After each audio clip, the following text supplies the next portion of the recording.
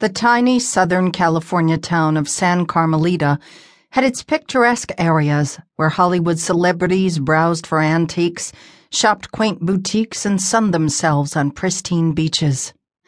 But Saul's pawn shop wasn't in any of those areas.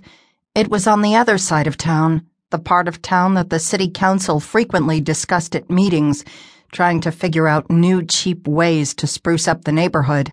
Or at least keep tourists out of it so they wouldn't get themselves mugged or perforated by a stray bullet. Nestled snugly between a tattoo parlor and a porn store, Saul's shabby little hawk shop had been trading valuables of questionable ownership for instant cash for over 50 years. But Saul himself was neither shabby nor questionable. He was a character, and he also had character, which made him one of Savannah Reed's favorite people.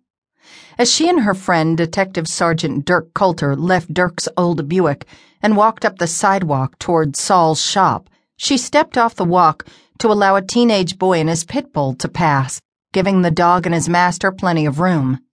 Wearing full gang attire and a surly want-a-piece-of-me scowl on his face, the gangbanger looked threatening enough without his wide-jawed, excessively toothy companion. And while the streetwise Savannah had kids like him for lunch on a bologna sandwich spread with plenty of mustard and a dab of mayo, she made it a point to avoid pit bulls whenever possible. Dirk nudged her with his elbow. "Afraid of a little puppy dog?" he said. "Puppy dog my hind end," she replied, her southern drawl thick, despite all her years on the West Coast. "Remember when we saw a pup like that one take a chunk out of a patrolman's thigh a few blocks from here? All because the cop jumped over a fence and into the wrong yard chasing a perp?" Dirk shuddered. "Gross. Like I'm gonna forget that one. We saw some pretty nasty stuff when we worked graveyard back then." Savannah felt her own little chill. During the years she and Dirk had served together on the San Carmelita police force, they had seen some pretty nasty stuff in the noonday sun, too.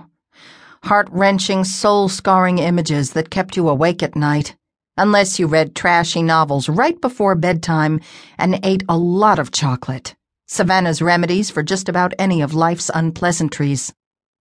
Dirk was still a cop, still collecting nightmare material. Savannah had moved on to greener pastures and become a private detective. Well, sometimes the grass was greener, when she actually had a paying client or two. Then there were the other times like this one, when she had absolutely nothing to do except tag along with Dirk. As they passed one seedy establishment after another, she wondered if there wasn't a better way to spend a Saturday afternoon than hanging out on the bad side of the tracks with a guy who had been gruff in his 20s and grumpy in his 30s, and now that he and she were solidly in their 40s, he had worked his way up to a 5-star curmudgeon.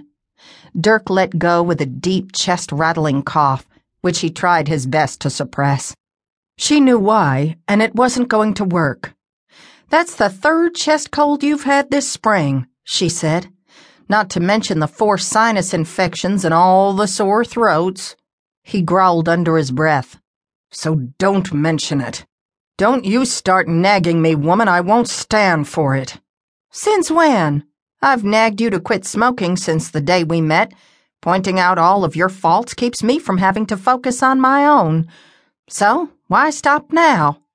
"Because I'm gonna fly into a blind rage if you don't.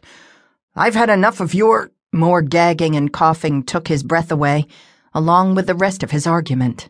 Yeah, you and your blind rages," she said. "I live in fear.